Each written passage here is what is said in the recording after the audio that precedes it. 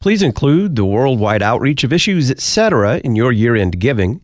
You can donate online at issuesetc.org or by giving us a call 618-223-8385. For a year-end gift of $250 or more, we'll send you our forthcoming book, Objections Overruled 3, Answering Arguments Against Christianity, and a new recording of 15 hymns featuring the Lutheran Public Radio Choir.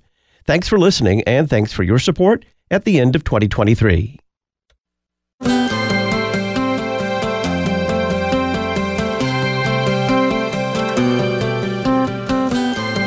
It is commonly said that the word Trinity is not in the Bible, and that is true. But is the teaching of the Trinity in the Bible? Is it in the Old Testament as well as the New Testament? Did Jesus believe in the Trinity? Some might even say that the Trinity, because God is transcendent and ultimately an enigma, the Trinity can be nothing more than a theory about the nature of God. Greetings and welcome back to Issues, Etc. I'm Todd Wilkin. It's our series Answering Arguments Against Christianity. Today, the argument that the Trinity is a late theological construct. Craig Parton joins us. He's a partner in the oldest law firm west of the Mississippi, located in Santa Barbara, California. He's United States Director of the International Academy of Apologetics, Evangelism, and Human Rights, and author of a chapter in our forthcoming book, Objections Overruled 3. Craig, welcome back.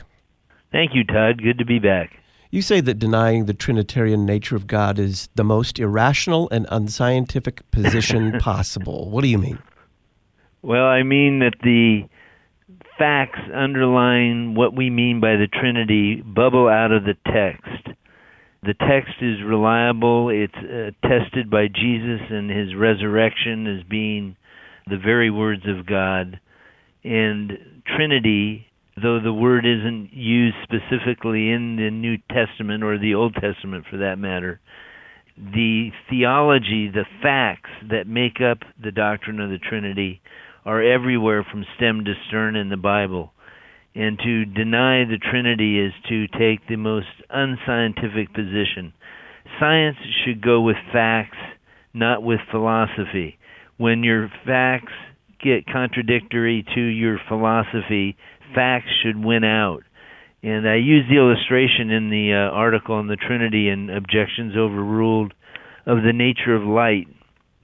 Light has been found by different tests to be both wave-like and particulate in nature. And by that I mean it has properties that indicate that it has mass, and it has properties that show that it's wave-like in character.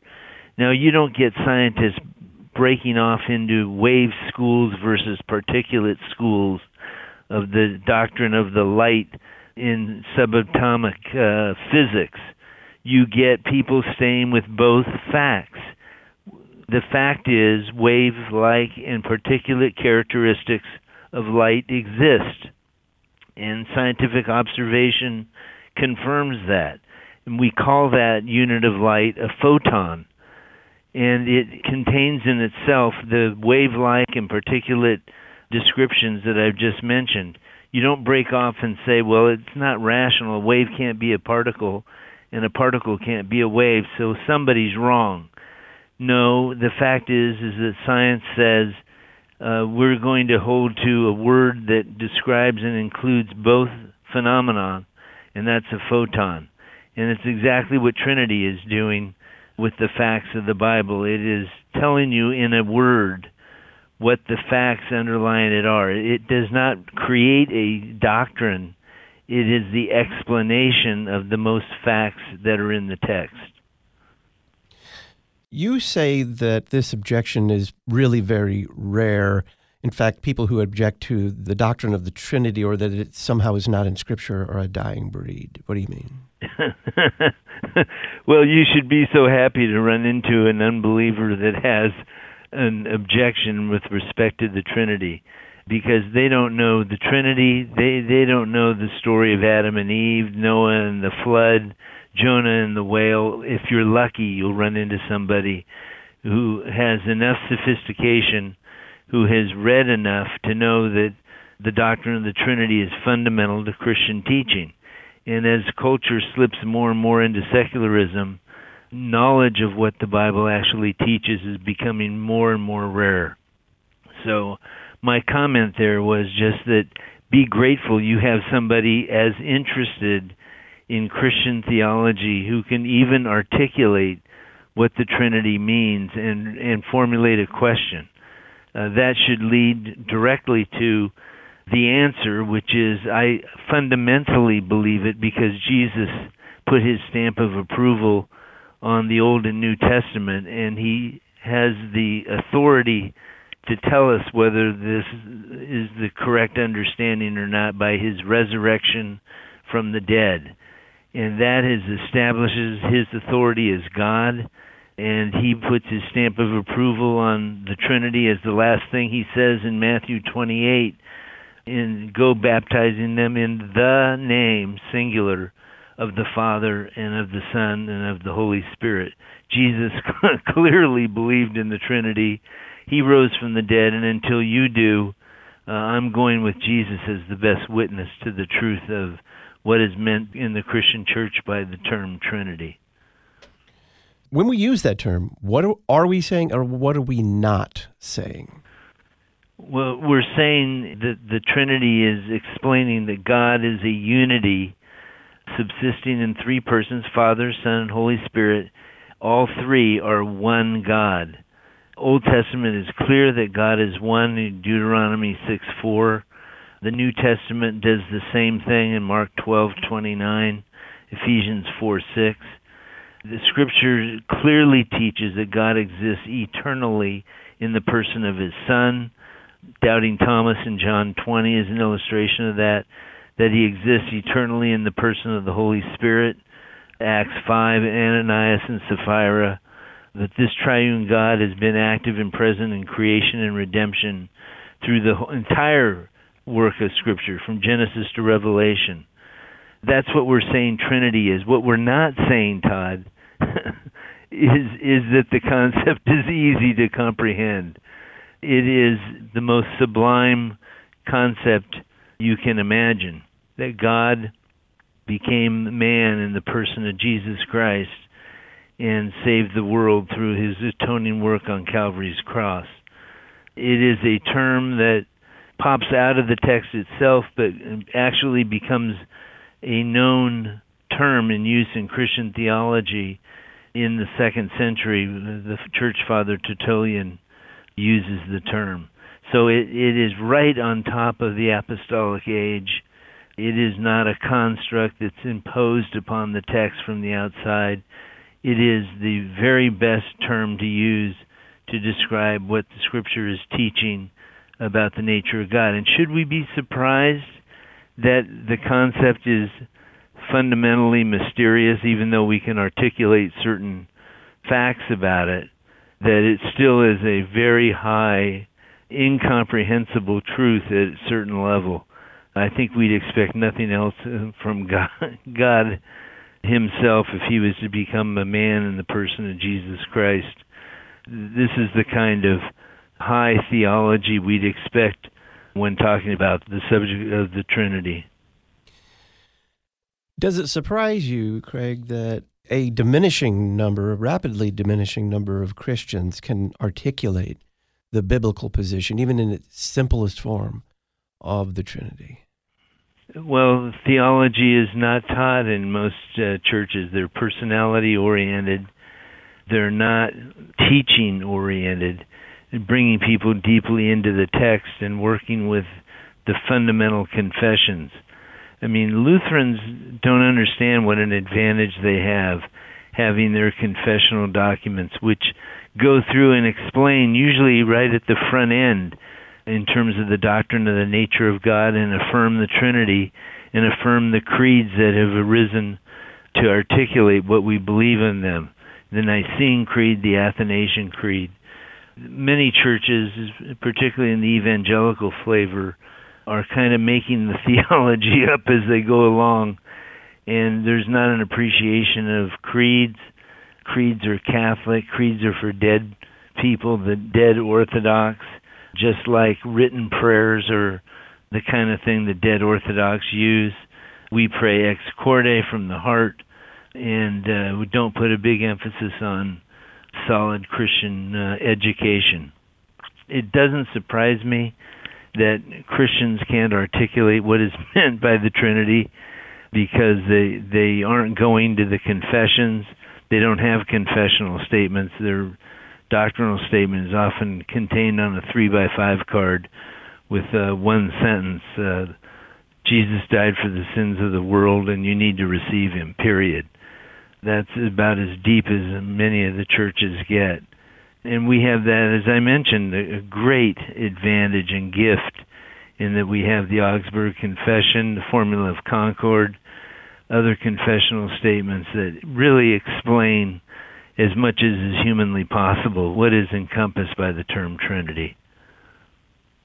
How early post-apostles is the church articulating and formulating its confession of the triune God? Well, Tertullian is doing so in the late 2nd century. He died in 225 AD, and he's already using the term, and you could probably safely say he's not the first one. There's probably those before him. And that's floating around right at the end of the apostolic era. I mean, you have apostles living into 100, 110 AD, the apostolic band, those who learned at the feet of the apostles, still alive in the 2nd century, around the time that Tertullian's born and starting his ministry. So it pops out very early. It is consistent with the apostolic teaching, and the fact is that it's survived 20 centuries of critique, and probably the sine qua non of whether a person holds to Christian teaching or not is what do they hold as to the Trinity. If you deny the Trinity, you are not a Christian. There may be explanations for why you have never been educated in what the Trinity teaches, but it's a fundamental distinctive of Christian theology, basic to anyone who claims to be a Christian. As I say in the article, you can't be a non-Trinitarian Christian. It's just self-contradictory. To what degree did the Church's response to Christological heresies help also further articulate what Scripture teaches about the Trinity? Yeah, there definitely the Nicene Council of Nicaea in 325 AD and Chalcedon in 451 dealt with the nature of Christ, the two natures, how we are to understand the two natures, and the importance of articulating that in a way that can be understood and memorized, and is in all liturgical churches.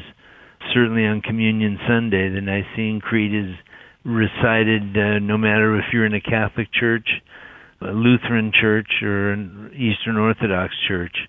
You are going to recite the theology of the Trinity. And it's completely fundamental to the understanding of what a Christian holds to. So it's there from the very, very front end. It grows out of the Christological issues that were formulated in the early 5th century and late 4th century. Those battles over the nature of Christ were founded on the battle over the Trinity. Athanasius of Alexandria 3 times came and was rebuked for holding to the Trinity. And the saying arose, it was Athanasius against the world. He stood with Scripture.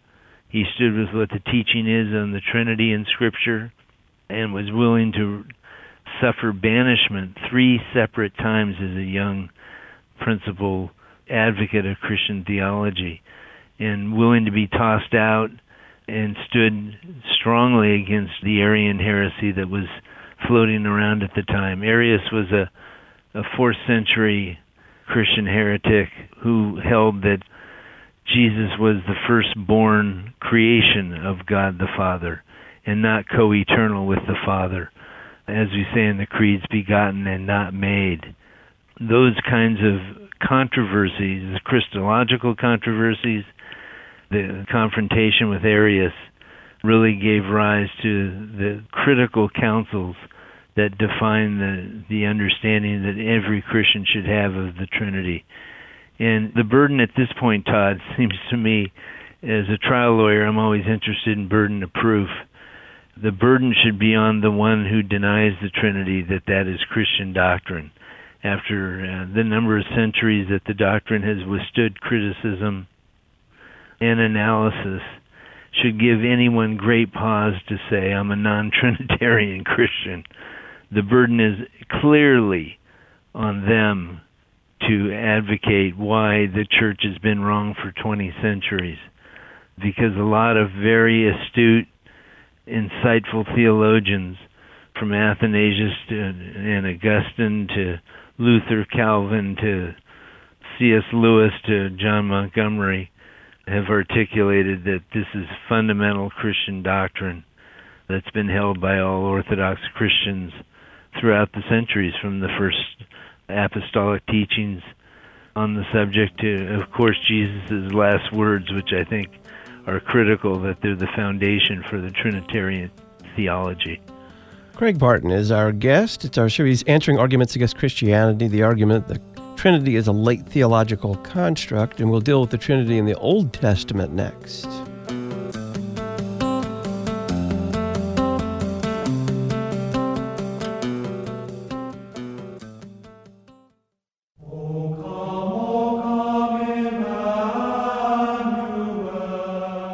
Listen to the best of the church's music for the Advent season at LutheranPublicRadio.org.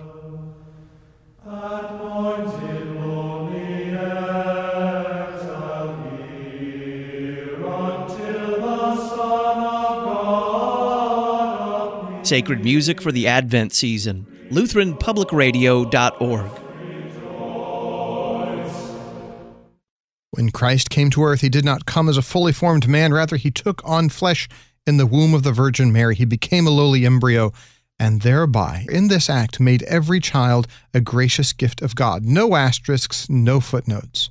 To learn more about the blessing of children, pick up the December issue of the Lutheran Witness, cph.org/witness, or our website, witness.lcms.org, to learn more. The Lutheran Witness, helping you interpret the world from a Lutheran perspective. Providing artillery support for the church militant on the front lines, you're listening to Issues, Etc. Teaching your student to read should not be complicated. Memoria Press's phonics uses common sense and the classical approach with their First Start Reading program for the most effective and efficient way to teach your child how to read. If you're interested in learning more, visit them at memoriapress.com and use the coupon code LPR24 at checkout. Memoria Press, saving Western civilization one student at a time.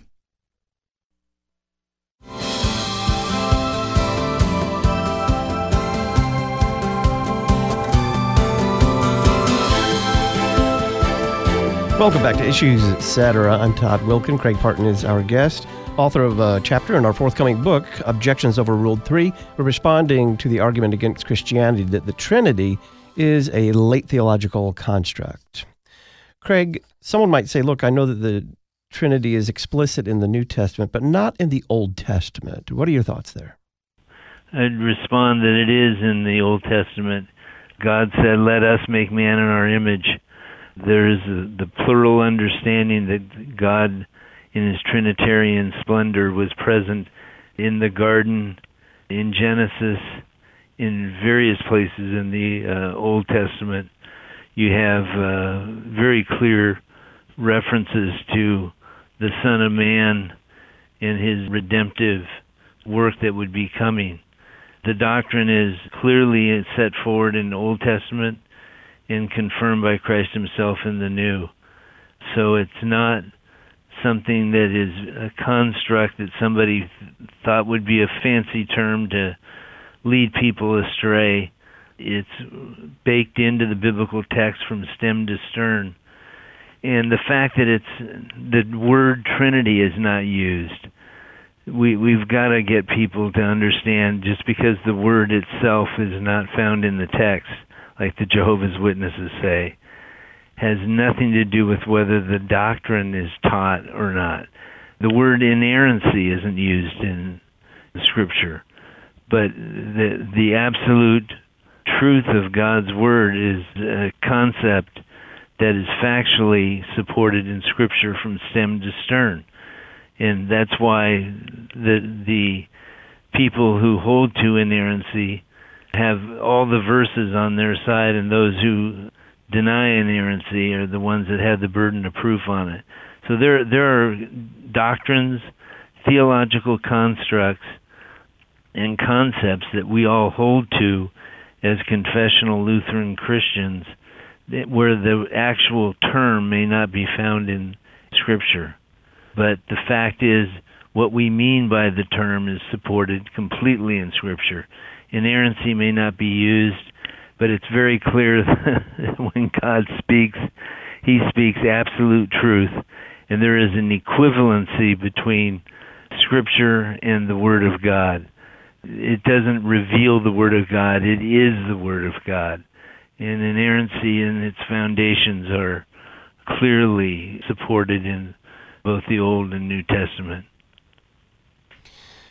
I have noted in my study on this that Jesus' earthly ministry begins with the revelation of the Trinity in his baptism and ends with his explicit description of God as Father, Son, and Holy Spirit.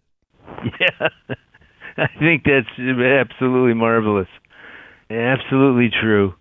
I don't see how it can be more explicitly apparent that the Trinity is connected directly with Jesus' ministry from stem to stern, as we've said, from the beginning, from his baptism. The fact is, God the Father is God, is clearly established, both Old and New Testament, the Deuteronomy 6:4 passage. The deity of Christ is clearly taught in the New Testament, and there's a plethora of verses on that. I like to go to the Doubting Thomas, John 20 verses, to get the clearest presentation of Christ's deity, where Thomas says, "My Lord and my God," and Jesus does not say, "Wait a minute, you've gone over the top, Thomas. I may have done a few things that were unusual, but I've never claimed to be God." He doesn't rebuke him for that in the least. And he clearly states that he has the power to forgive sin. And Mark 2 is a classic with the paralytic being let down through the roof, where he announces that his sins are forgiven. And there's great mumbling about who can do this but God alone, and so that you might know that the Son of Man has power on this earth to forgive sins, I'm telling you, get off your bed and walk out of here. And that's exactly what happens. Jesus confirms a unverifiable claim that he can forgive sins. He confirms it by doing a verifiable miracle. And this is throughout the New Testament. The deity of Christ is clearly established, and the Holy Spirit's deity in Acts 5, Ananias and Sapphira. Lying to the Holy Spirit is considered lying to God himself, and the other verses that we touch on in the article. You say that, and you touched upon this a little bit ago, but you say that the doctrine of the Trinity is battle-tested over the millennia. It's been confessed by the Church. Go into some of that. Yeah, the fact is that councils have convened of Christians trying to get the doctrine clear because of the rise of various heresies. Arianism in the 4th century gave birth to the Council of Chalcedon in 451 A.D. Nicaea in 325 A.D. was dealing with issues of God's nature. These have resulted in creedal affirmations, and creeds are just summaries of the facts taught in Scripture. They're not made up of new concepts that have no connection to Scripture. And those have been held to by Christian believers since forever. Essentially, the text teaches the Trinity. As soon as the apostles were dead, and even while they were alive, there were heretics floating around with different views of who Jesus was, Gnosticism, etc. And it took ecumenical councils to convene to deal fundamentally with some of these heresies of Arianism and others, Gnosticism. And those confessional statements are still as binding and as biblically authoritative as they were when they were originally enacted. And the fact is, they just reflect what Scripture teaches. If somebody says they can hold to the Apostles' Creed, but they have problems with, for example, the statement, he suffered under Pontius Pilate, well, that's the most fundamental heresy of all, to hold to Scripture being accurate, except for the one statement about suffering under Pontius Pilate, puts Jesus' historicity at stake and threatens it. So anybody who takes a prong out of one of the confessional creeds, one of the creeds of Christendom, has definitely the burden of proof, because for centuries Christians have reviewed this, compared it with Scripture, and come out at the end saying this needs to be in our worship services every Sunday to remind us of what true Christian doctrine, Orthodox Christianity, consists of. We're responding to the argument that the Trinity is a late theological construct imposed on the Bible with Craig Parton. He's a partner in the oldest law firm west of the Mississippi, located in Santa Barbara, California, United States Director of the International Academy of Apologetics, Evangelism, and Human Rights, and author of a chapter in our forthcoming book, Objections Overruled 3. We'll send you Objections Overruled 3 and a new recording of 15 Christmas and Epiphany season hymns featuring the Lutheran Public Radio Choir for a year-end contribution of $250 or more. You can make a gift at issuesetc.org or by calling us 618-223-8385. When we come back, we'll see what Craig thinks about those who say that the Trinity is at best a theory.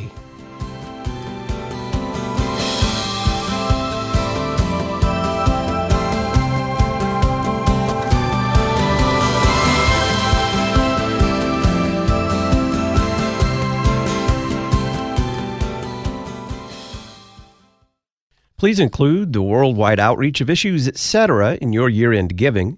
You can donate online at issuesetc.org or by giving us a call 618-223-8385. For a year-end gift of $250 or more, we'll send you our forthcoming book, Objections Overruled 3, Answering Arguments Against Christianity, and a new recording of 15 hymns featuring the Lutheran Public Radio Choir. Thanks for listening, and thanks for your support at the end of 2023. Casting Christ's net on the Internet. You're listening to Issues Etc. Join Lutherans for Life and Why for Life in Washington, D.C., Thursday, January 18th through Saturday, January 20th for the 2024 Why for Life Free Conference. Registration is open through December 15th.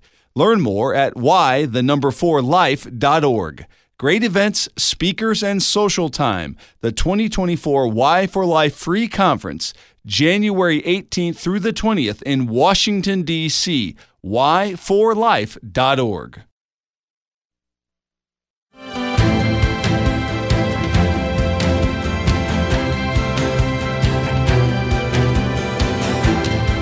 Welcome back to Issues Etc. I'm Todd Wilkin. It's our series Answering Arguments Against Christianity. Today, the Trinity is a late theological construct. Craig Parton is our guest. Craig, you are United States Director of the International Academy of Apologetics, Evangelism, and Human Rights. If you would, tell us a little bit about the Academy coming up in the summer of 2024. Yeah, once again, we're filling up quickly. We have 20 spaces, classes taught all in English, and we think the best apologetic faculty in the world, certainly for a non-residential program. It's for 12 days in the beautiful city of Strasbourg, and we do some traveling on Bastille Day to Colmar and to see the Grunwald altarpiece and other theologically interesting sites in the Alsace. We've been doing this for 26 years and have never paid for advertising. I probably owe you a lot of money, Todd, for the free airtime you've given us over the quarter of a century. We've had all kinds of people come to the Academy, Last year we had half a dozen pastors and theology students. We had lawyers, we had scientific engineers, we had housewives, we had undergraduate students, all sitting next to each other with the common goal of being educated in the defense of the Christian faith. And in light of growing secularism that we all bemoan, it behooves us to have the best training in the defense of the faith that we can. This next year, along with John Montgomery and myself, is Angus Manouge, professor of philosophy at Concordia, Wisconsin, and Dr. Paul Nelson from the Discovery Institute, an authority on evolutionary biology. We're going to be very strong on the science side. And of course, we teach historical apologetics, legal apologetics, biblical authority, and a number of other topics. And just encourage people to go to our website, apologeticsacademy.eu for Europe, and see what's involved in getting all their questions answered. But I encourage them to register ASAP as we fill up quickly, and we're already about 3/4 full for 2024 in July. You'll find a link to the International Academy of Apologetics, Evangelism, and Human Rights on the Talk On Demand archives page at issuesetc.org. Someone might say, well, because God is God and therefore ultimately incomprehensible, the Trinity, the doctrine of the Trinity, can never be anything more than a theory about God's nature. How do you respond to that? Well, it can be a theory that's been tested by the facts of Scripture for 2,000 years. It's like the theory of gravity. Could it be refuted? Technically, it's possible.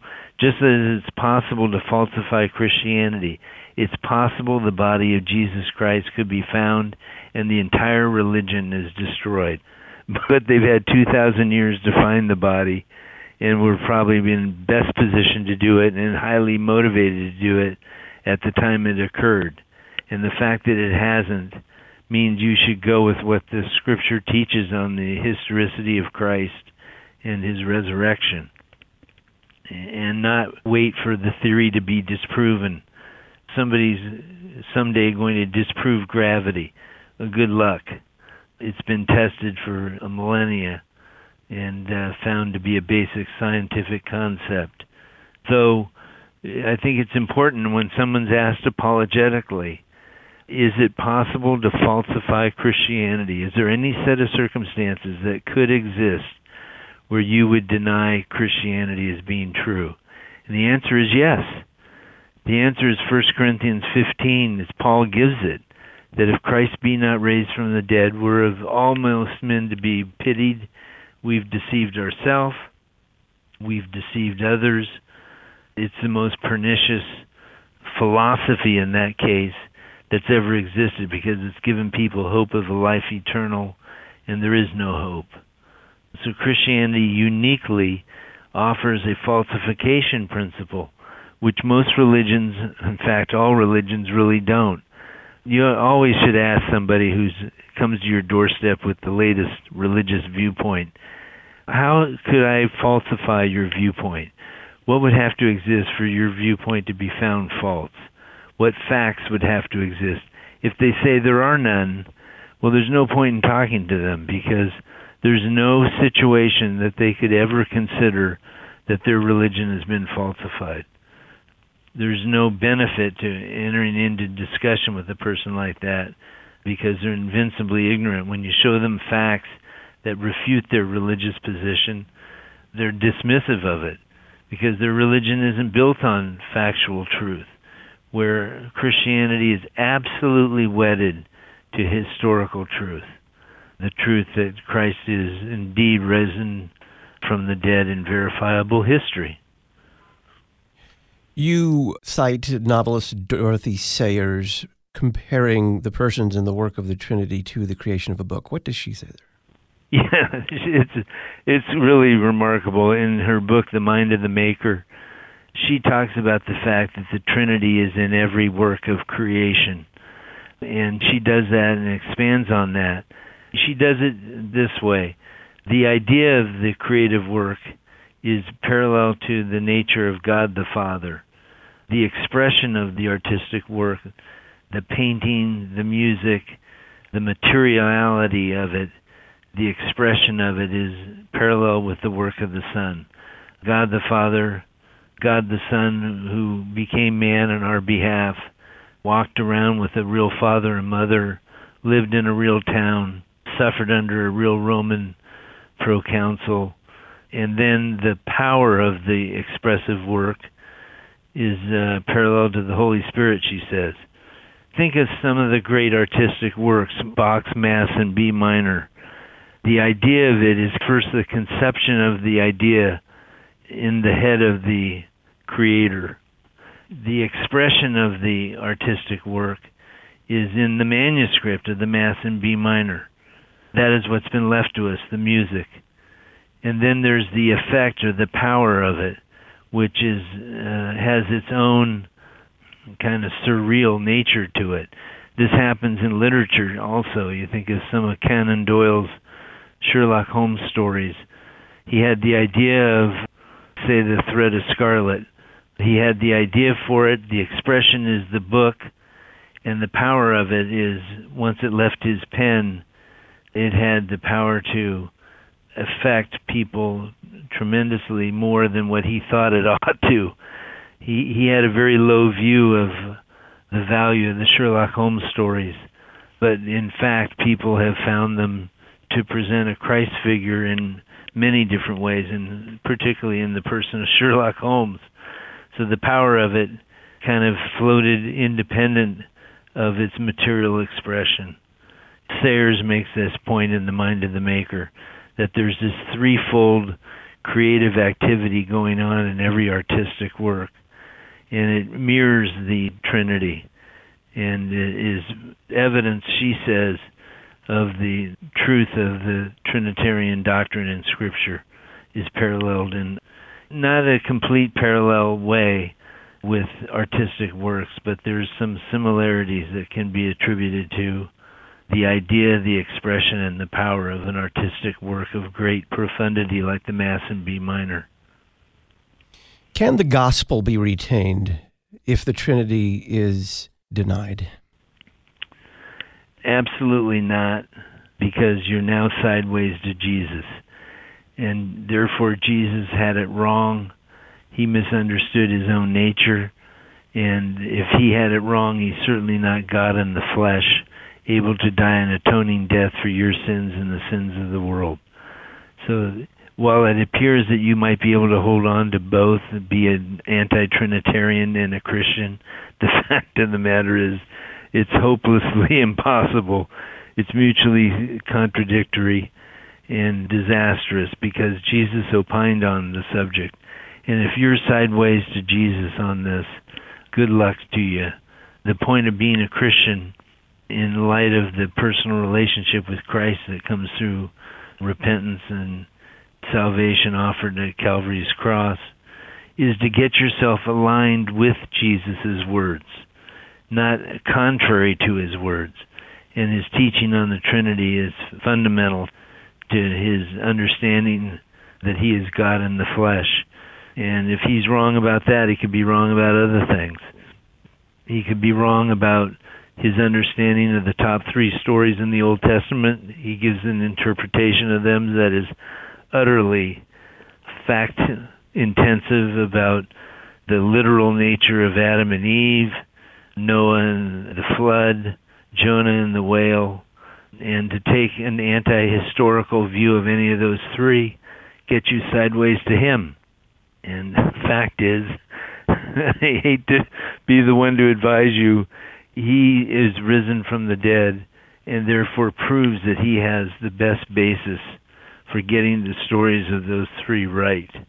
And you want to get yourself aligned with his view of the Bible, his view of the Old Testament and the coming New Testament, not find ways to get sideways to him. That's always a very ill-advised approach. Craig Parton is a partner in the oldest law firm west of the Mississippi, located in Santa Barbara, California. He's United States Director of the International Academy of Apologetics, Evangelism, and Human Rights, and he's author of a chapter in our forthcoming book Objections overruled 3. Craig, thank you again. Thanks, Todd. Appreciate it. Always good to talk to you. Issues, Etc. has been brought to you in part this week by LCMS Ministry to the Armed Forces. Lutheran Church Missouri Synod chaplains deliver word and sacrament ministry to our military personnel and their families. Learn about their service at lcms.org/armed forces, lcms.org/armed forces. Next week on Issues, Etc., we'll talk with Scott Klusendorf for The Case for Life. We'll discuss Christian decision-making and the end of life with Pastor Dennis McFadden. And we'll have Pastor Andrew Packer respond to the assertion that gender is fluid. I'm Todd Wilkin. Go to church on Sunday. Thanks for listening to Issues, Etc.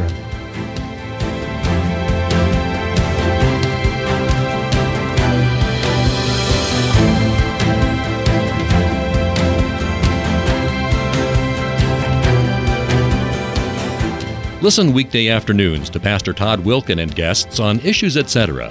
Issues, Etc. is a listener-supported program. Your financial support is vital for the continuation and expansion of this worldwide outreach. Our mailing address, Issues, Etc., P.O. Box 83, Collinsville, Illinois, 62234. Box 83, Collinsville, Illinois, 62234. You can also donate at our website, issuesetc.org. Issues, Etc. is a production of LPR, Lutheran Public Radio.